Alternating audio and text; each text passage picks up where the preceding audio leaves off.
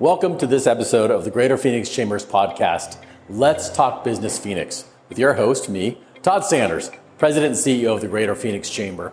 In each episode, we're going to tackle important issues and subjects affecting businesses, our community, and the state today. Through relevant, timely topics, this podcast serves as the business community's voice with a mission of championing business growth, identifying problems that restrict economic development, and convening community leaders to move Phoenix forward.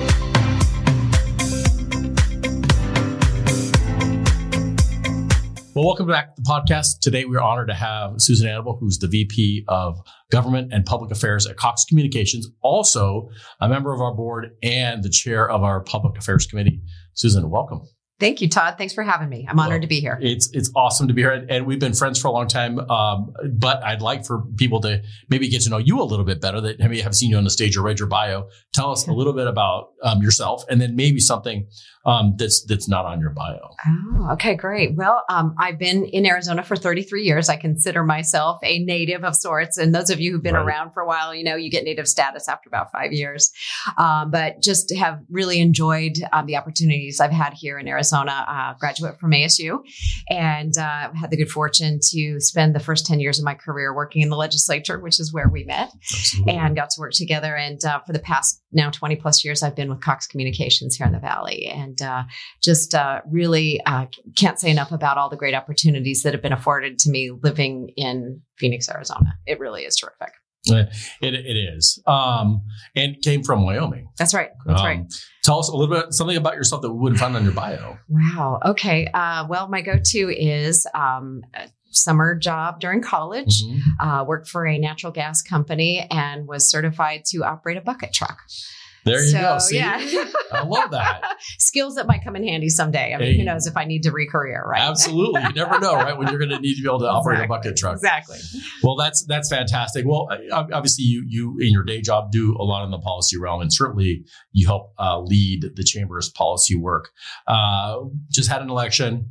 So break it down for us. You know, there certainly were a lot of predictions before the election. There was the talk about the red wave nationally and in Arizona. What happened? Yeah, you know, I think everybody's got their, Monday morning quarterbacking on how the elections went. But I think my take on it, Todd, is that I think the voters of Arizona ultimately said the things that are important to us may not be the things that are important to the fringe ends of the parties. And I think that's really my takeaway from what happened with the election is we ended up with some results that seem to indicate that that's kind of where the majority of people sit. I will say, and I know you've been around politics for a long time here in Arizona too, that sometimes the best policy comes from when you don't have one party controlling both houses and the governor's office. And as much as, you'd like to think there's alignment and there's consistency in policy, sometimes the best needs of the state are met when there's give and take, and there's the horse trading that has to go on down at 1700 West Washington to get policy done. So that said, I'm cautiously optimistic. We'll see. We'll see. I actually feel a little better about it now than I did before the election, when there was so much uncertainty. Agreed. And I like your point about government when you have a split. We were there obviously when Governor Napolitano was there, and you saw that they had to compromise, and we compromise in our daily lives, in our families, and that's what normal people do, and you do get good policy outcomes when you have to do that. Yes. And I think that's going to be good for the state of Arizona ultimately. I sure hope so. I think we're all crossing our fingers and toes and anything else we can. You bet. So obviously we have a new governor, Governor-elect Hobbs. What advice would you have for the governor? Clearly she's a product of the legislature and also Secretary of State, but what were some advice you'd have for the governor? I think what I would say to Governor Hobbs is you don't have to boil the ocean. There are some things that are working incredibly well right now in Arizona. And so for all of the advice she's going to be given and all the people who think she needs to address this issue and take on that issue, and you need to clean house in this agency and, make all these changes, I think taking a moment to reflect on what's going well in her state, that she's going to be responsible for on the administrative side. I'll give you an example. The Arizona Commerce Authority, stable, nonpartisan, getting it done, making things happen for the state. let them keep working. I know it's a different construct for the way that office is set up, but when you've got agencies that are doing their jobs well and they are not in the middle of political issues, take on the things that you need to take on, but don't feel like you have to do everything. I couldn't agree more. I mean, you look at some of the successes we've seen in the past just a few years. Mm-hmm. Yesterday we had TSMC's opening, and that's a huge deal for Arizona. And certainly Sandra Watson and her team have done incredible work there. Mm-hmm. And again, Todd, you saw Democrats and Republicans standing side by side celebrating that victory. That's something that everybody in Arizona should be able to get behind and celebrate, regardless of what side of the political aisle you sit on. I couldn't agree more. And is thinking about next year, one of the things that I think is sort of carried over, and it's been talked a lot about out there, is the expenditure limit for education. Can you maybe frame that issue a little bit and why we need to address it or why not?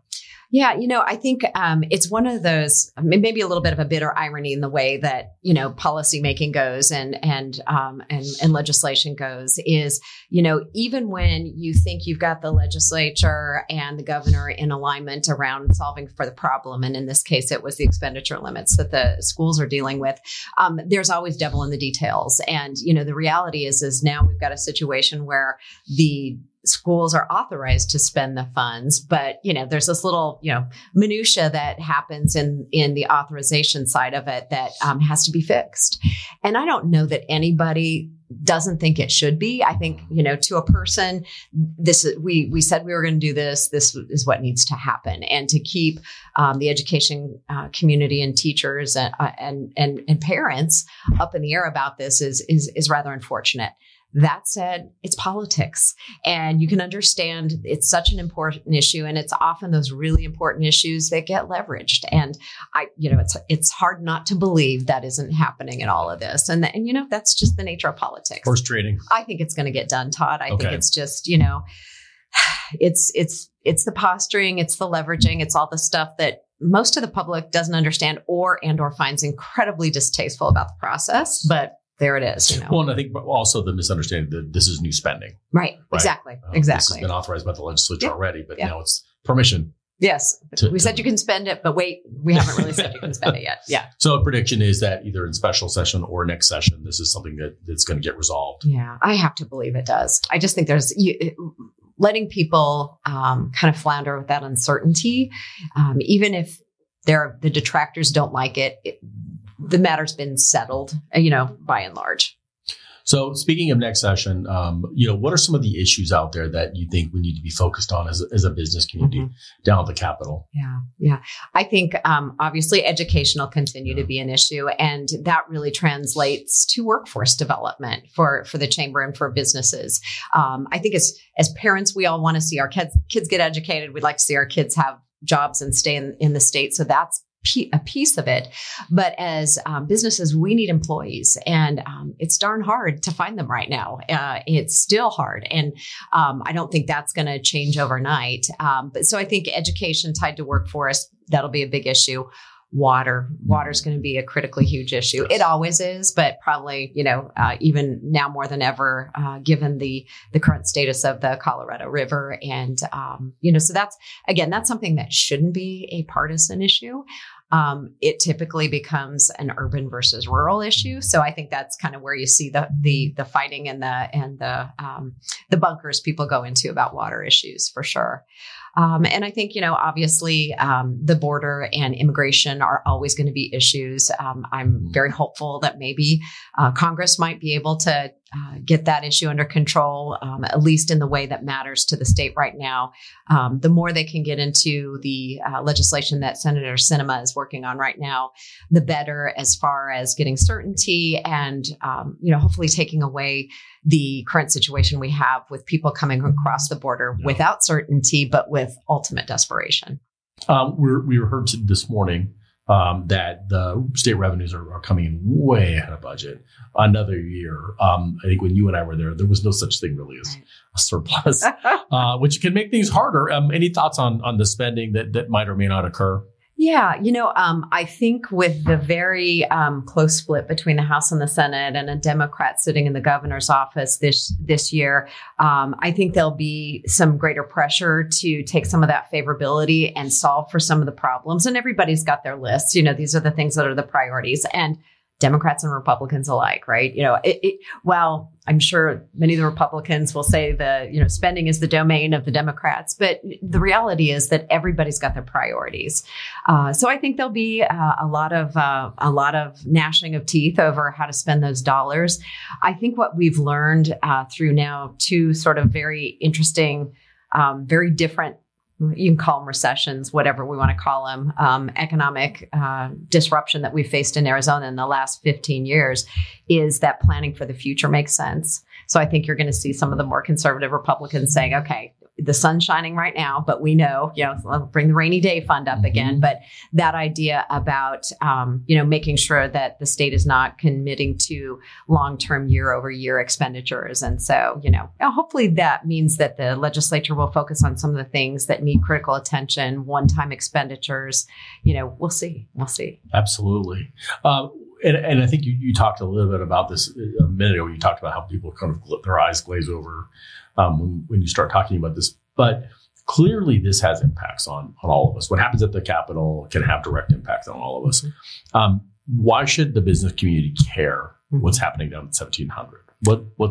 Why should they be involved? Yeah, no, this is a great question. And I think this is the reason why we have chambers of commerce and why they have the important role that they do, which is to say that everything that the legislature does, even if it isn't directly and specifically tied to a business issue, quote unquote, has tangential impacts, and it has indirect impacts on what we do as a business community. From having a good education system in Arizona so that we can attract quality workers who will be willing to come and live here because they know their kids will have a good education system, to making sure that there's adequate housing so that, as the TSMCs that come online and other employers know that their employees will have housing. So I don't know that there is an issue that you can really say, the business community doesn't have, some interest in. Clearly there's core issues we care about, light regulation, good tax policy, all of those things. But I think that there's always some thread with almost every policy that can affect you and how you run your business on a day-to-day basis, from, requirements for how you, stripe your parking lot, for, waste removal, for emissions. I mean, there's really no limit to the ways in which government and laws touch businesses, local, state, and federal. I hear a lot of times, well, we know Cox is down there and these other companies down there, so we don't need to worry about it. What about that? Clarify question for me. Meaning that, there's already people down there talking to lawmakers. Why do I need to get involved? Right. Why does it matter if other businesses get involved with what's happening down there? Well, companies like mine, we have people that we pay to go down to the legislature. This is their job, to lobby, to influence on behalf of the company. And so, to a lawmaker, that's our job, right? We go down there and we try to influence on behalf of the company. But for a person running a small business who doesn't have a contract lobbyist, who can't afford to hire somebody to do this, hearing from them as a business owner, business operator, somebody making payroll, has incremental value. And I don't mean to diminish the value of a contract lobbyist and, a paid lobbyist to do that work. But when lawmakers hear from people who are trying to run their businesses, pay their employees, take care of their benefits and be successful, that voice of that business owner has exponential value. I couldn't agree more. I think some of the most powerful voices of the Capitol are those of small and mid-sized businesses that are saying, hey, I'm trying to meet a payroll here. And if you do this, it's going to have an impact on our employees in your district. Yeah. And that's why we always encourage people to get involved in the process. So thank you for that. So let's then go to public affairs. Your second time around, we recruited her back. And there's a reason for that, because she was also head of research in the Senate, and I was just an analyst. So we had to go to the right person here. But tell us a little bit about the process, how public affairs works, and how do we engage at the legislature? Yeah. So our public affairs process with the chamber has been in existence for a long time, and it's been vetted and tested, and it is a very good model. And Todd, the way that we arrive at our guiding principles is as a process of bringing together issue committees. So we have this incredible wealth of talent and knowledge and expertise in the members that serve on the public affairs committee. And we bring in other board members who are interested, subject matter experts, and in these issue committees, kind of look at all these policy issues to say, okay, what do we want the chamber's agenda to look like? We've got, Mike Huckins on your team who is down at the Capitol, and he's got to have some kind of a roadmap to say, this is where the chamber's at on these issues, so I can go and either advocate for or try to defeat or modify bad legislation. So this process that happens typically, the summer and fall prior to legislative session is the issue committees meet. We look at our guiding principles, what needs to be updated, what needs to be changed. So it's this iterative process that every year we refresh it, make sure we've got the chamber's priority issues documented there. We share that with legislators once the board's adopted it. And then that is really kind of our moment of truth. That's what we utilize to get through the legislative session.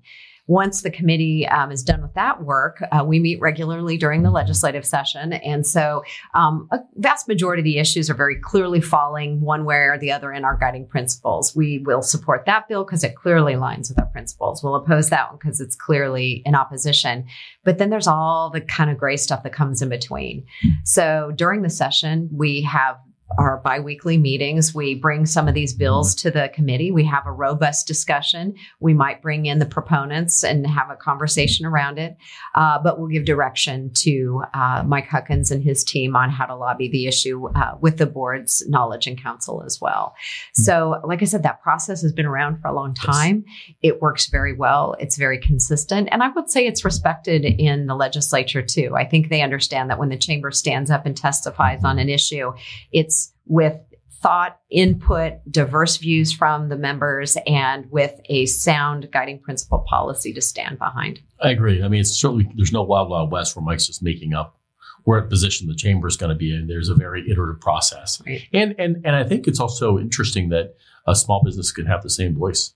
Absolutely. Absolutely. That's really cool.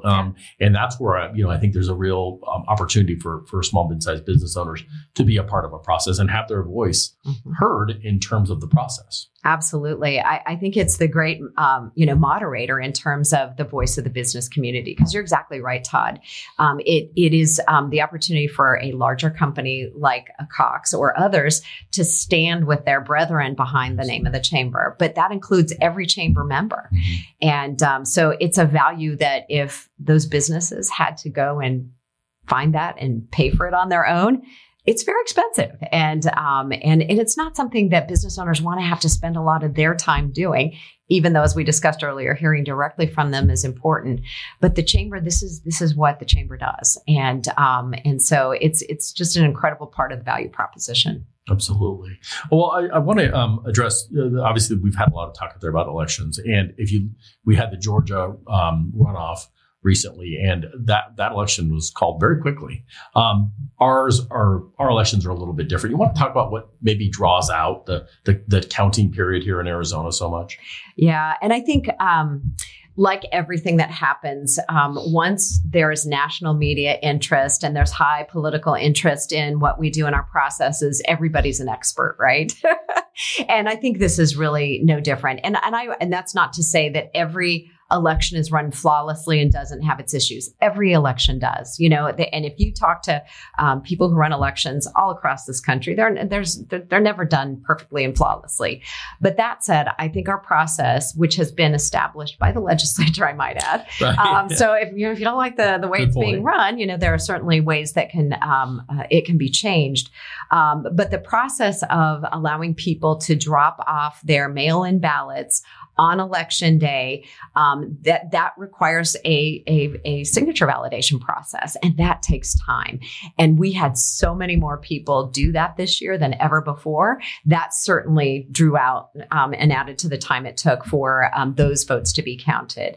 And, if you are a candidate, you want the results now. I get it. I totally get that.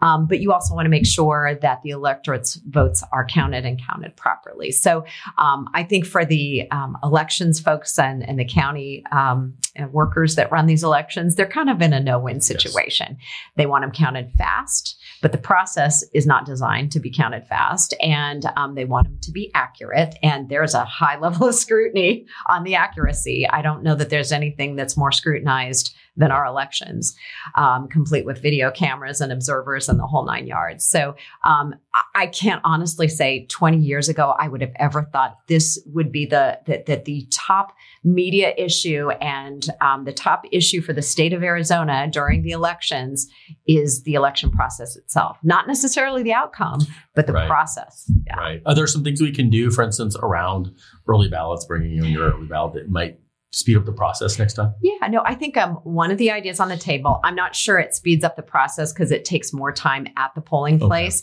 but allowing people who come in with their mail-in ballot where they've signed their envelope, but they would rather just run it through the machine. Right. There's got to be a process to validate that voter's identification at that point to make sure there's not double counting of ballots. So that will take more time at the polling place, which means maybe longer lines. Maybe we need more polling locations. Right. But that is certainly one of the ideas that's been floated around to address the problem with having so many of those mail-in ballots being dropped off on election day. I'm sure there's going to be a lot of conversation down at the legislature this year about it, and a lot of ideas from people that maybe sit on either side of the aisle politically, or maybe just people that have a passion for making sure the voters' voice is heard. We'll see. Absolutely. But what I'm hearing from you is it's not necessarily an integrity issue. It's more it's the opposite side of the spectrum, that we want to make sure we cross every T and dot every I, so that it does take longer. Yeah. I can't imagine the pressure that Maricopa County was under, that, they were being scrutinized. They had to make sure they got it right. They had to make sure everybody's vote was counted. And yet, with the way the law is written, there's a process, and they have to follow that process as well. And sometimes those issues are at odds with each other in terms of the expectation of the public, the expectation of the candidates, and the expectation of the media. Let's not forget them in all of this. Absolutely. They were happy to talk about it. Yes. And they wanted the results, and they wanted to know when the next data dump was going to be. And Thank God for the data guru. Yep.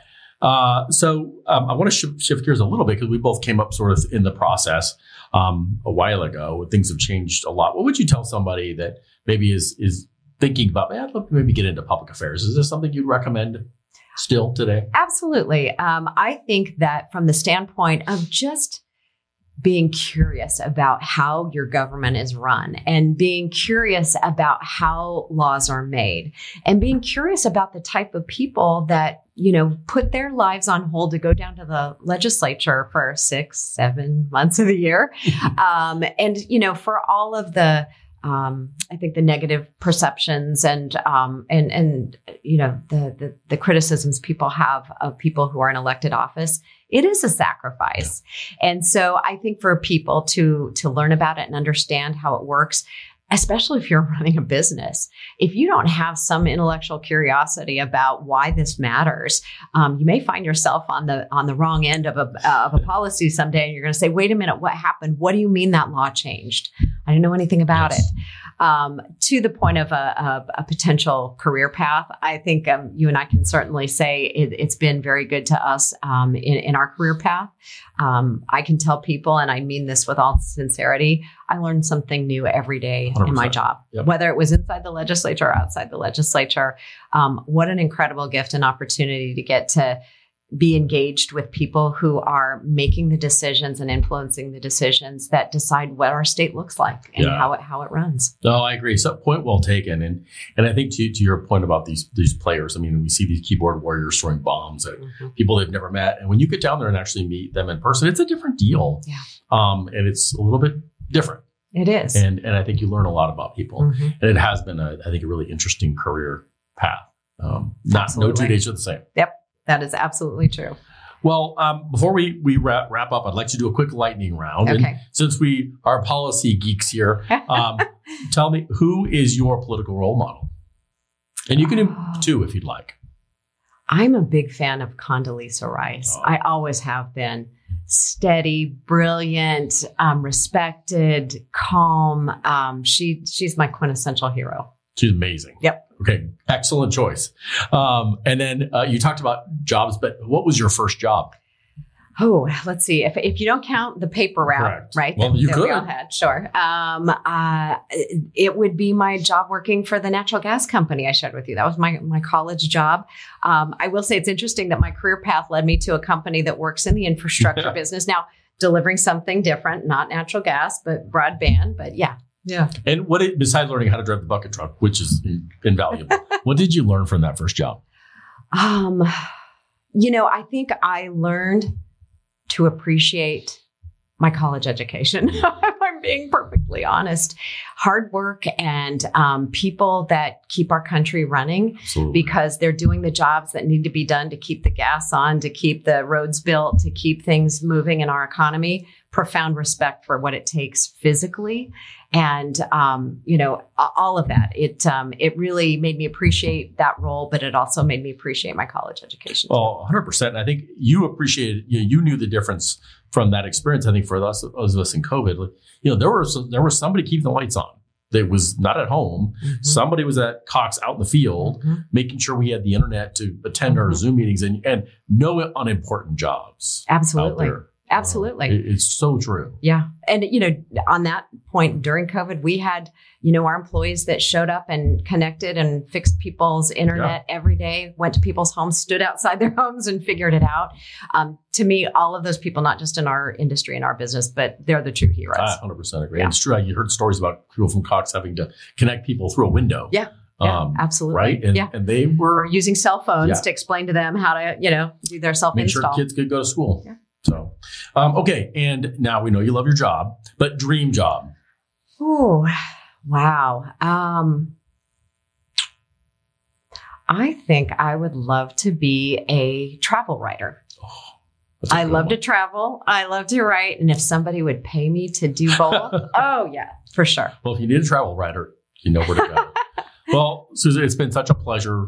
Thank you for spending time with us today, but also for your leadership at the Chamber. Your job is probably one of the hardest volunteer jobs we've got, and you're back again. So we thank you for that, and certainly thank you for your leadership at a community-wide level. Thank you. Honored and appreciate your trust in me. Thank you, Todd. All right. Take care.